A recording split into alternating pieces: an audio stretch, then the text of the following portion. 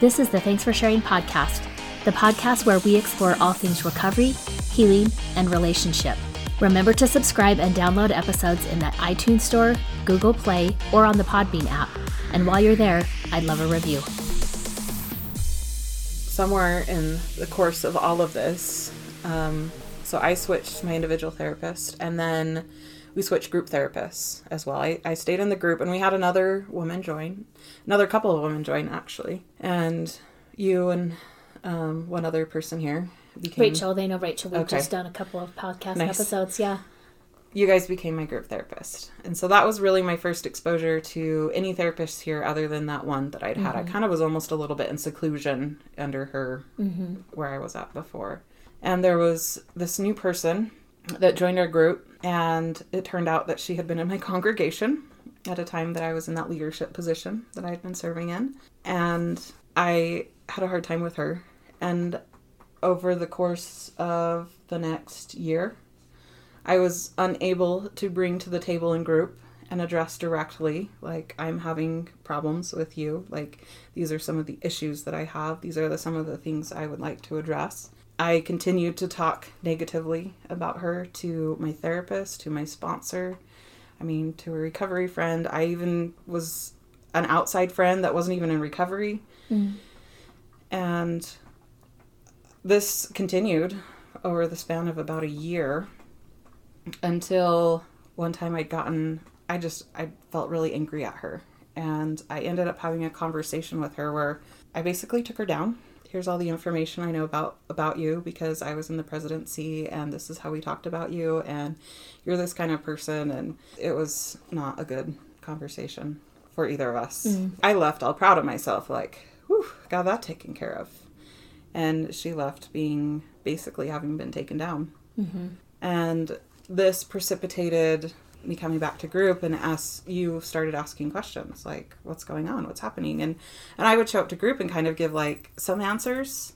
And then the next week I would like give a little bit different answer. And then the next week I'd show up with a little bit more information until it came to a head and I was asked to do a group disclosure. And that group disclosure meant I needed to go through and walk through every single conversation I had had about her over the course of the last year. Outside of the group, and look at the tone of those conversations and put words to how those conversations looked. Not definite content, because you don't want to do more damage. Right. I was asked not to do more damage in the process. But it had disrupted, right? That, just to clarify, it disrupted the safety of the group. And so we wanted to do this disclosure to work through that, right? Let's get honest about what's going on so that we can work through it, make amends, because that was part of the disclosure, right? Was an amends making, not just to this particular female in the group, but to the group in general for that. Yeah, being unsafe in general. I think this was another turning point for me in my recovery. I think part of what happened was, as my new male therapist, and then as you and Rachel and my sponsor kind of coming together, like, the stories aren't quite lining up. Like, the information isn't quite lining up. I'm not sharing quite the same things with a different group of people. And I am now segregated between, like, 3 different things for group, for therapy, individual, and for my sponsor. And I balked. I was pretty upset about this. I felt like the victim, to be honest. Like, why are they being so mean to me? Like, I'm not the problem. This other woman's the problem. Like, and I had to have a couple of really straightforward talks with my sponsor and my therapist where they outlined, like, no, you're the problem. This is what you've done, and we need you to take accountability for it. And I happened to go to a trip on southern Utah during that time, and I remembered it was a long drive. I had a lot on my mind as I was trying to decide. I had a lot of old wounds from my first therapist, and I think there was a lot coming up for me, and kind of the sense of like, that's it, I'm done, I'm out, like, cut and run. And I had some really good experiences. I think nature is a higher power place for me, and I had some good experiences in nature, having some very sincere prayers. And then for a couple of weeks I would go up. There was a canyon right above where I worked, and I would go and I'd walk a couple of miles, and I found different spots of solitude. And I remember just praying and being like, I don't know what to do. Like, I don't know if I can explain it, but like what I was getting told didn't make sense to me. Like I couldn't see what I was getting told. Like my brain felt and body felt so confused. I'm like, I don't see it. I don't get it. I'm so confused. And I had this moment where I was praying, like, what do I do? Do I leave? Do I do my group disclosure? Do I, like, what do I do? And I just had this moment of like, you can trust these therapists. Trust these therapists. And I remember at that moment being like, I'm confused. I don't understand this. I can't see it. I don't get it. But I trust my sponsor. And I feel like my higher power just told me to trust these therapists. So that's what I'll do. And I, from there, went and put together a group disclosure and went through. My wonderful sponsor let me stay at her house. I think I was there for like 5 hours. And I didn't even do it in the right format to begin with. And then she had to be like, no, that's not the format you were asked to do it in. Like, you've got to do it in the format you were asked to do it in. And I think I just went really young and kind of helpless and had to kind of figure out how to pull out like my adult self and find my adult self. And I ended up putting the group disclosure together, and it was really important to me that it be accurate. And the hardest part was just that I couldn't see it. And so I was emailing back and forth my current therapist a lot, just trying to be like, okay, feedback on this. And he would give me feedback. And some of the feedback would be positive, and sometimes it would be like, Marie, we've talked about this. Like, no, this isn't how it is. Like, this, and this, and it has to be this, and this. Okay, thank you. I'll go back. I'll redo this piece. And I was able to put it all together and come in and read it to the group. And I'm grateful I did. I'm grateful I did that. I think I've looked at my group disclosure and been like, yeah, I see it now. I get it. I see it. But at the time that I read my group disclosure in group, it felt like an act of faith, because it was like, I can't see this, but I know I need to do this. I know I've broken safety of the group. I know what I've done is wrong. And this needs to happen now so that the group can move forward. I don't have time to wait months to like understand it. And so I did. I went in there, and understandably they were very upset. And we continued talking about that. I can't remember how many sessions. I think it got cleaned up pretty quickly, actually. I would say at least within 3. Like, I think within 3 groups, right, we were kind of wrapping that up, and the group was able... do you recall? Yeah, I'd say that's about a good timeline. Yeah. I sometimes will say in my congregation, I'm still in my same religion, I'll sometimes raise my hand and be like, if we were accountable for all the times we talked bad about somebody and we had to sit across from them, I think all of us would talk a lot less bad about people. Because after that group disclosure, you better believe I was super careful about what I said about any of the women in recovery and how I said it. I also made a list that I brought to my sponsor, helped me kind of with this, like, okay, you got to figure out, like, are you going to stay at this clinic?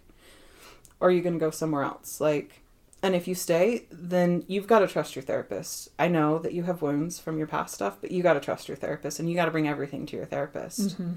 And so I would write down my list of questions, my list of either like things I wanted to talk to him personally about. I had some anger towards him about different things, and I would carefully write down everything I wanted to say. And when I would tell events from my week to group and to individual and to my sponsor, I would make sure I told the same amount of information, the same way, in the same emotional state, so that I wasn't spreading out different pieces of my story. And it kind of felt like being a little bit in a straitjacket for a little while, because I was like, am I going to do this right? Am I going to screw this up? But ultimately it taught me how to find my truth and to keep things aligned and not kind of cave and people please, or like say certain part of the story here because this person will be okay with this part but not that part. Like, you say the whole piece, right? That rigorous honesty. Yeah. And I think that was a game changer for me in my recovery. And I'm grateful to the women in my group. I do feel like they forgave me. I think it took some time, but I do feel like they forgave me, and I'm incredibly grateful to have been shown that grace and to have been shown that process, that I can take accountability for my stuff, that I can own my stuff, and that I can be okay. I still never want to do that again, ever. It's one of the things sometimes we learn after a disclosure, right? It's like, okay, I don't want to get that messy again. I think I shut down and kind of went the opposite way for a little while. Like, I don't dare say anything about anyone. And I feel like just recently, in the last couple of years, I've kind of been coming out of that phase and figuring out, like, okay, these I can, this I can't. Like, this is where the line of gossip versus other things lands. But I think that speaks to one of the issues that women in recovery have. Right. There's no ability to address other women directly. And so it kind of happens in this triangulation or this back channel fashion where I basically took down this one member of the group without her knowing and correcting that. And I think that's a massive problem in recovery for women, wherever they're at, whatever country they're in. I think that somehow globally it's like women are taught, like, you can't address things directly. So you just kind of go the back channels in order to make things happen. Right. Well, and I think there tends to be a lot of, with the back channels, I think there tends to be a lot of gossiping.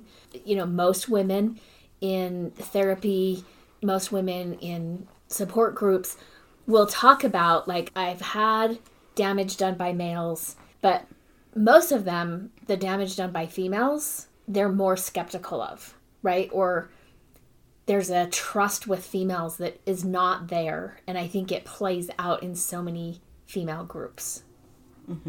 I agree. There's a competition. There's a distrust. There's hierarchy, right? There's so many things. And on the outside, it looks pretty and good. Right. Like, oh, we're good. Like, we trust each other. We're good. But internally, it's crumbling. I think we'll be circling back around to that a little bit later. So, as now I've kind of had to mop up some of my behavior, I went back and from that group disclosure looked a lot at my early childhood. I was able to see that I was a very lonely little girl in my family and at school, that I really didn't have any friends. Some really good insights that came, and I really did put my heart and soul into working to be better after that. Like, I wasn't okay with who I'd been. Like, that's not me. Like, my code of ethics, I wasn't okay with that. And so the only way I was going to change was if I did what I was asked and I followed. And that was what I was asked to do. Go back to your family. Go back to your early childhood. Like, let's walk through this together. Where did these behaviors and patterns originate? Yeah. And so I did that for a while, and that was helpful. I think I'm going to jump back a little bit to the women's front for the women's meeting. Okay. So here we have this growing women's meeting. We're starting to have larger and larger numbers of women showing up. We're starting to have a couple of years now worth of retreats going. I was starting to get some longer lengths of sobriety. I had my first sponsee who was younger than me. Unfortunately, I sponsored her like my first therapist had taught me, and I need to write her an amends letter at some point and go back to her and be like, I'm sorry. And by that, I mean I was very harsh and critical towards her. My first therapist could be very harsh and critical towards me. That was scary for me to have a sponsee. I was always scared to be a sponsee. I always kind of wrestled with this, like, not feeling like I quite fit in the group, but yeah, I did, but yeah, I didn't. We started to have more women showing up, and we started to have a presence in intergroup. Are the listeners going to know what intergroup is? Some. Give a brief summary.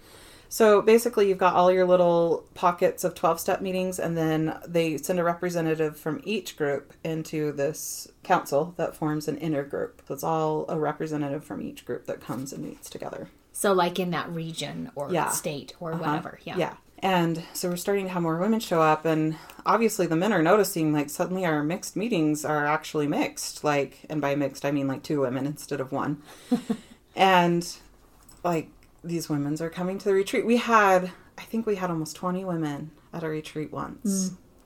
And the Mel running the retreat was beside himself. Like, he had no clue how to address females in the audience. And he was like, I have never in my life seen this many females. And we were like, yeah, women power, like, we rock. Like, we were really excited about it. We were really ecstatic to kind of like switch the status quo and to switch that up and to change it up. And so we kind of were on the, like, I don't know if you call it the fight path, but like the standing up for ourselves path. And we had a woman that did a presentation on intergroup of like, this is what it's like being a woman in intergroup. And some of the things I've mentioned earlier about how the guys responded to me was in that. And there was other things that other women had experienced that was in that. And she gave this whole entire presentation to intergroup. And I went, I think that was my first time ever going to intergroup. And I went because I was like, I want to see how this, like, I want to see this presentation. I want to see, like, this is important to me.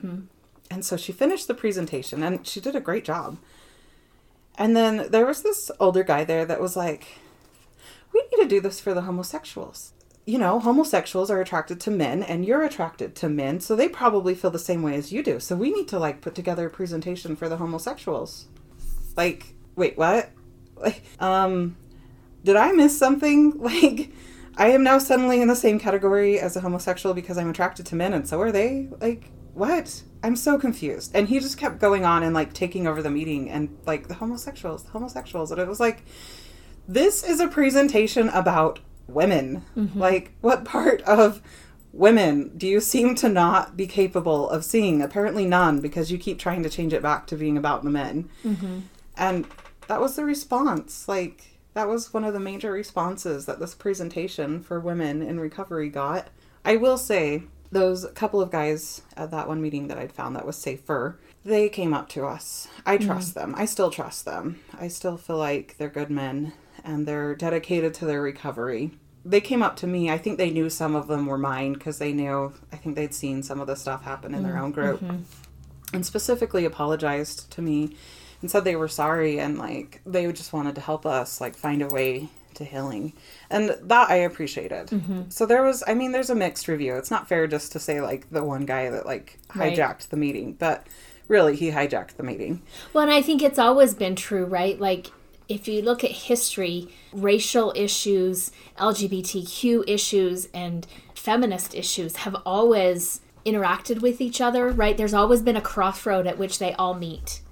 And often I think the majority, whatever that is, the heterosexuals, the white people, the males, you know, it's kind of this like, well, we might give attention to one of the fringe groups, but we can't do all three, right? So while they all lift and kind of support each other, there's always like a competition to it, right? And I don't think that that's necessarily amongst the fringe groups, whether it's the women, whether it's people of color, whether it's the LGBTQ community. I think that they know, right, as a minority, that it's not going to be good for us to be in competition with each other. But I think we often get pitted against each other in trying to be recognized or in trying to further our experience or the rights that we have or the recognition.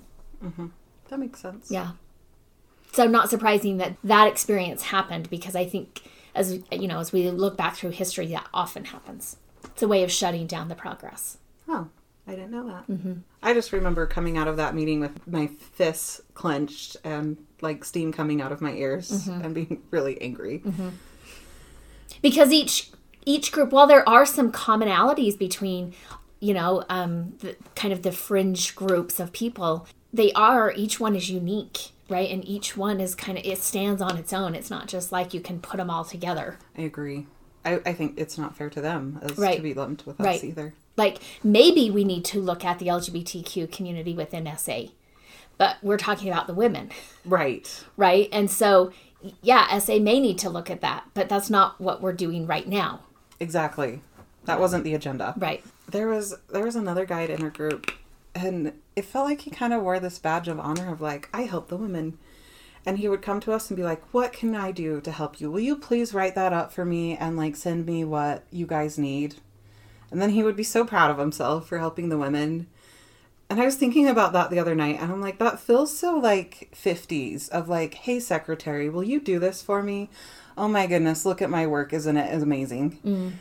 And there was another incident at a retreat where to save money, they had not chosen to slice the sandwiches. I guess it cost a little bit more. And so they put all these sandwiches out, and everyone's like filing in the door. They're going to need to eat lunch. And me and one of the other women realized like the sandwiches aren't cut. So we find some knives, we scramble around, find some bread knives, and we start. And one of the guys come in and is like, oh, good, the women are in the kitchen. I think I clenched that knife so hard and put my head down just so I didn't do anything or say anything stupid because I was so angry. I was like, why am I the one slicing the bread right now? And so there just always was like these little things as we were trying to interact with them that just, it was just hard. Like, it felt like any time you went somewhere, it just was hard. And I think we gave it a good effort. I think we tried and tried and tried and tried until I think we just got worn out of trying. Like, for me, I feel like there came a moment when I was like, I don't feel like this is ever going to change. Like, I feel like I'm hitting my head against a brick wall. Like, and all that's happening is I now have a hurting head. And maybe I need to not have a hurting head anymore. So that means I need to maybe stop trying. And I don't know why other people chose to either leave intergroup or do other things. I can only speak for myself, but it was challenging. I mean, I had experiences where we were working on committees once and they voted this woman in who none of us had met as the women, and they were like, oh yeah, she'll be fine, she'll be great. We're like, who is she? Like, we've never even met her. And they voted her in, and then I get a phone call like a week later and he's like, oh, you're my committee chairperson. I was like, what are you talking about? He's like, oh, we voted you in. I was like, no, you didn't. That was a different woman. But we voted you in. So-and-so told me that we voted you in. No, that was a different woman. No, that was you. No, I was there. In fact, I voted against it. And that was a different woman.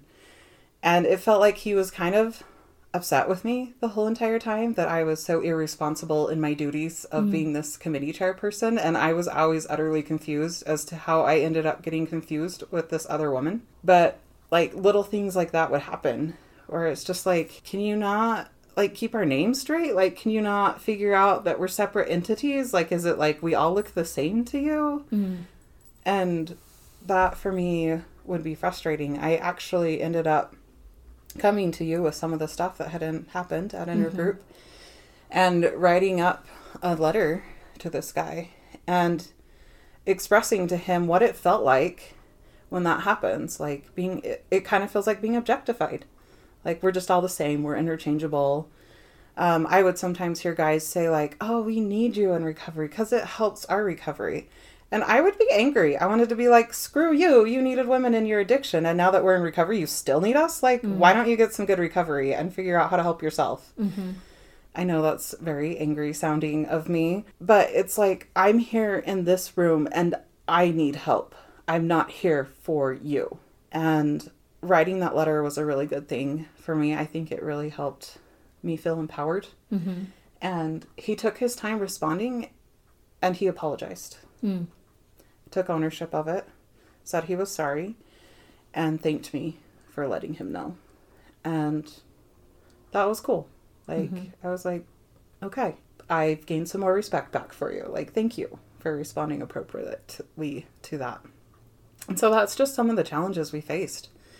Like, trying to be women in this man's field of addiction recovery. I mean, do you want to circle back to the meeting? Yeah, let's circle back to that. Yeah, so we'd gotten pretty big. I'd said we'd gotten to about a size of 20. And so we had a good group of 20. And we were moving along, but we were having some issues with people stepping up to the plate with being sponsors, myself included. I was struggling with being willing to be a sponsor. I was having some of my own internal issues at the time. I just was having a lot of emotional meltdowns and issues, and I guess maybe to go back to, I mean, I've alluded to the fact that you're my therapist yet, but I haven't spoken to how that happened.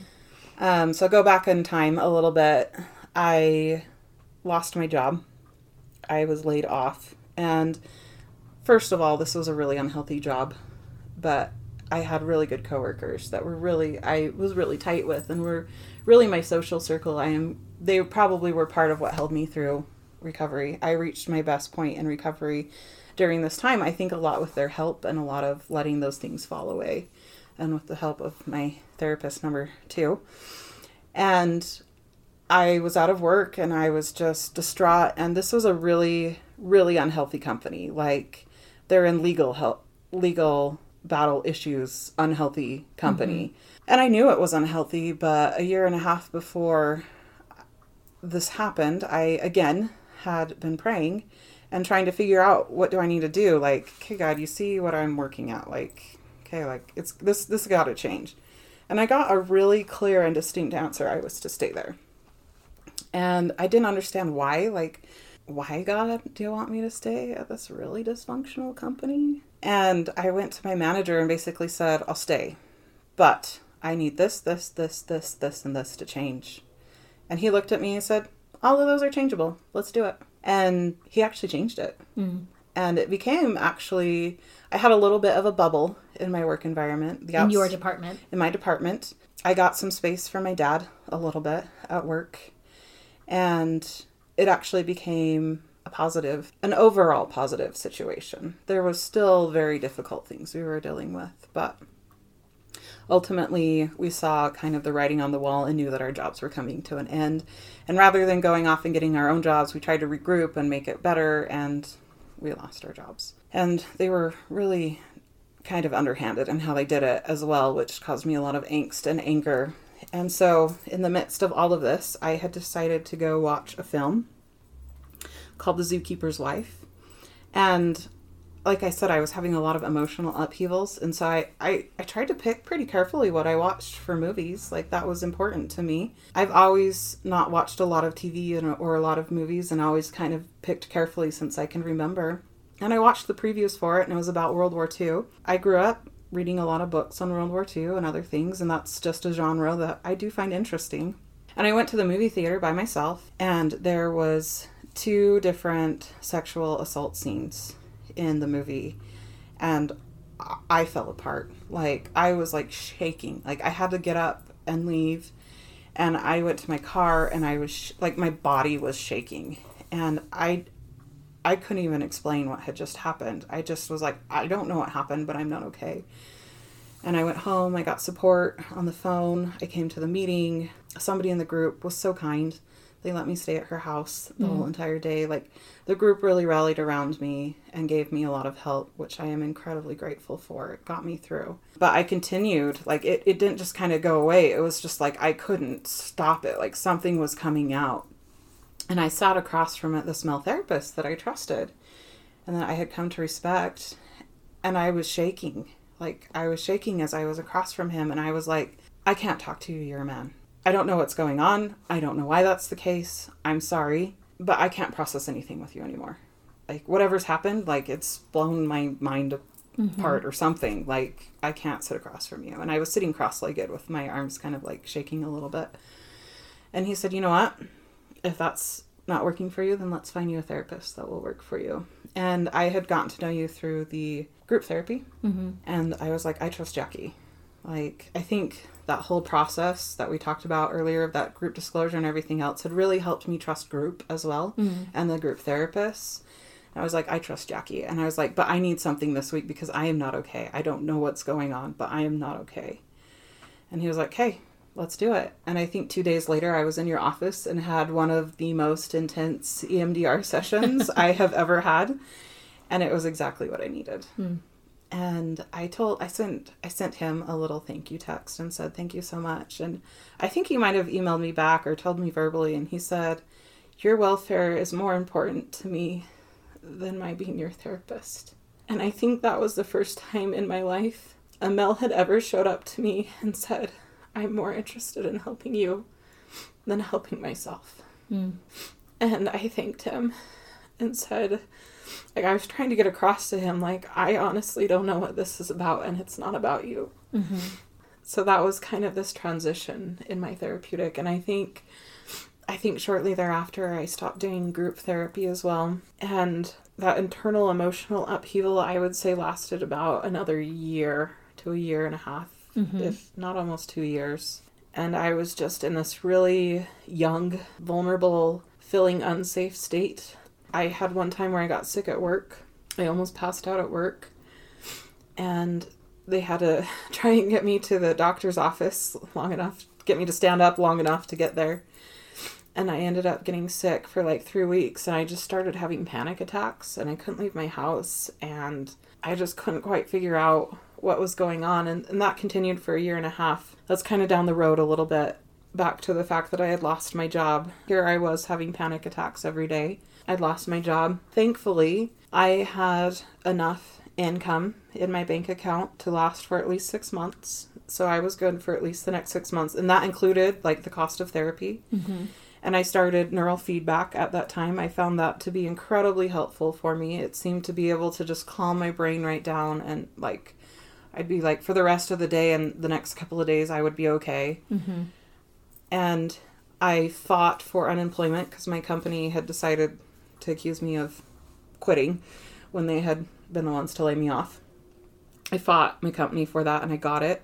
So I was able to get income that way. And I just started, I basically felt like I kind of gave it over to God. I remember having this conversation with God one time where I was like, I don't know what's going on, but I'm not in a very good state to be finding myself a job right now. And I kind of said, you know what, here's what I'll do. I'll get my resume put together, the best it's ever been put together. I'll submit it to the places that I think are a fit.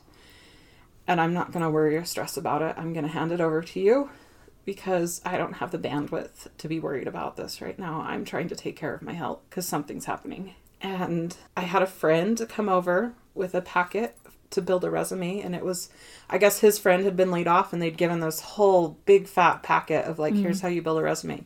And he handed it to me and I decided I would do every single page of that thing. And I did up to about halfway through. I should put a caveat on that. And by the time I was done doing all of the exercises, I had the absolute best resume I'd ever had. Like I showed my previous resume and my current resume to my previous coworkers and they were like, dang. And my previous coworker was a graphic designer. He, for free, did graphic design on my resume. And I began submitting my resume. I'd try and submit a certain amount per day or per week. You have to do that to get unemployment anyways. And I would spend most of the rest of my day at the public library so that I wasn't home by myself. And also at my church area, a church building that meant a lot to me and brought me peace. And there came up a job opportunity for this company. And I honestly had forgotten that I'd submitted my resume to. I was like, what is this company? That's weird. It's a weird named company. And I'd never been out to that area either. Like when I went to go interview, I'm like, this is clearing the heck out there. Like I didn't even know this part existed. And I get there and I interview and I've been talking to this therapist, my male therapist, about my resume. I've showed it to him. I've talked about it. Like I've built a lot of self-confidence from doing this packet. I basically kind of showed up for my interview. Like on the way, I'm trying not to have a panic attack. And then I get there and I like kind of sit up like I own the world and like, I'm like, here's who I am. Here's what I can do, blah, blah, blah. And I think sometimes that's just what you got to do in life. You're just like, I'm falling apart at the seams and I got to get myself a job. So we put our game face on. And the guy I was interviewing with, he didn't really like say much. He kind of just kept writing stuff down. And I was being really honest. Like, he's like, tell me about a time that you've had conflict at your previous job. And in my head, I'm like, well, when hasn't there been conflict? Like, do I have some stories for you? And I chose actually kind of a touchy story and said, you know, sometimes there's conflict at work and this is hard and this is what happened and this is how we dealt with it. And there was a few other things where I didn't pull any punches with being like, yeah, sometimes you don't get along with coworkers, but here's what I've tried to do the best to get through that. And he showed me the building and the company and everything else. And I walked out of the building and I just had this feeling like you're going to get asked to do another interview. I was driving home. I was like, all right. And that night he'd emailed me like, can you come back in like tomorrow? And I was like, whoa. I think it ended up being 2 days later. And I was like, all right. And the second interview wasn't so much an interview as like, hey, everybody, here's Marie. Like, I went to the marketing department and they were happy with me. Every department he showed me to, because I kind of work with a lot of the different departments in my company, they were happy with me. And I told them what I'd done at my last job. And they kept looking at each other weird again, but not saying anything to me. And I left. And I just, again, I had this feeling like you're going to get a job offer. And I think it was even that night that I had the job offer. At the end of this episode, I want to remind you that your story matters. Remember, there's something meaningful in every chapter. Don't wait to share your story until it's finished. Until next time, Jackie. The Legal Stuff. This podcast is solely for the purpose of information and entertainment. and does not constitute therapy, nor should it replace competent professional help. The prayer of the perfectionist. Nobody has time for perfection. We are pursuing progress. Help me to remember the only step I need to focus on is the next right step for me.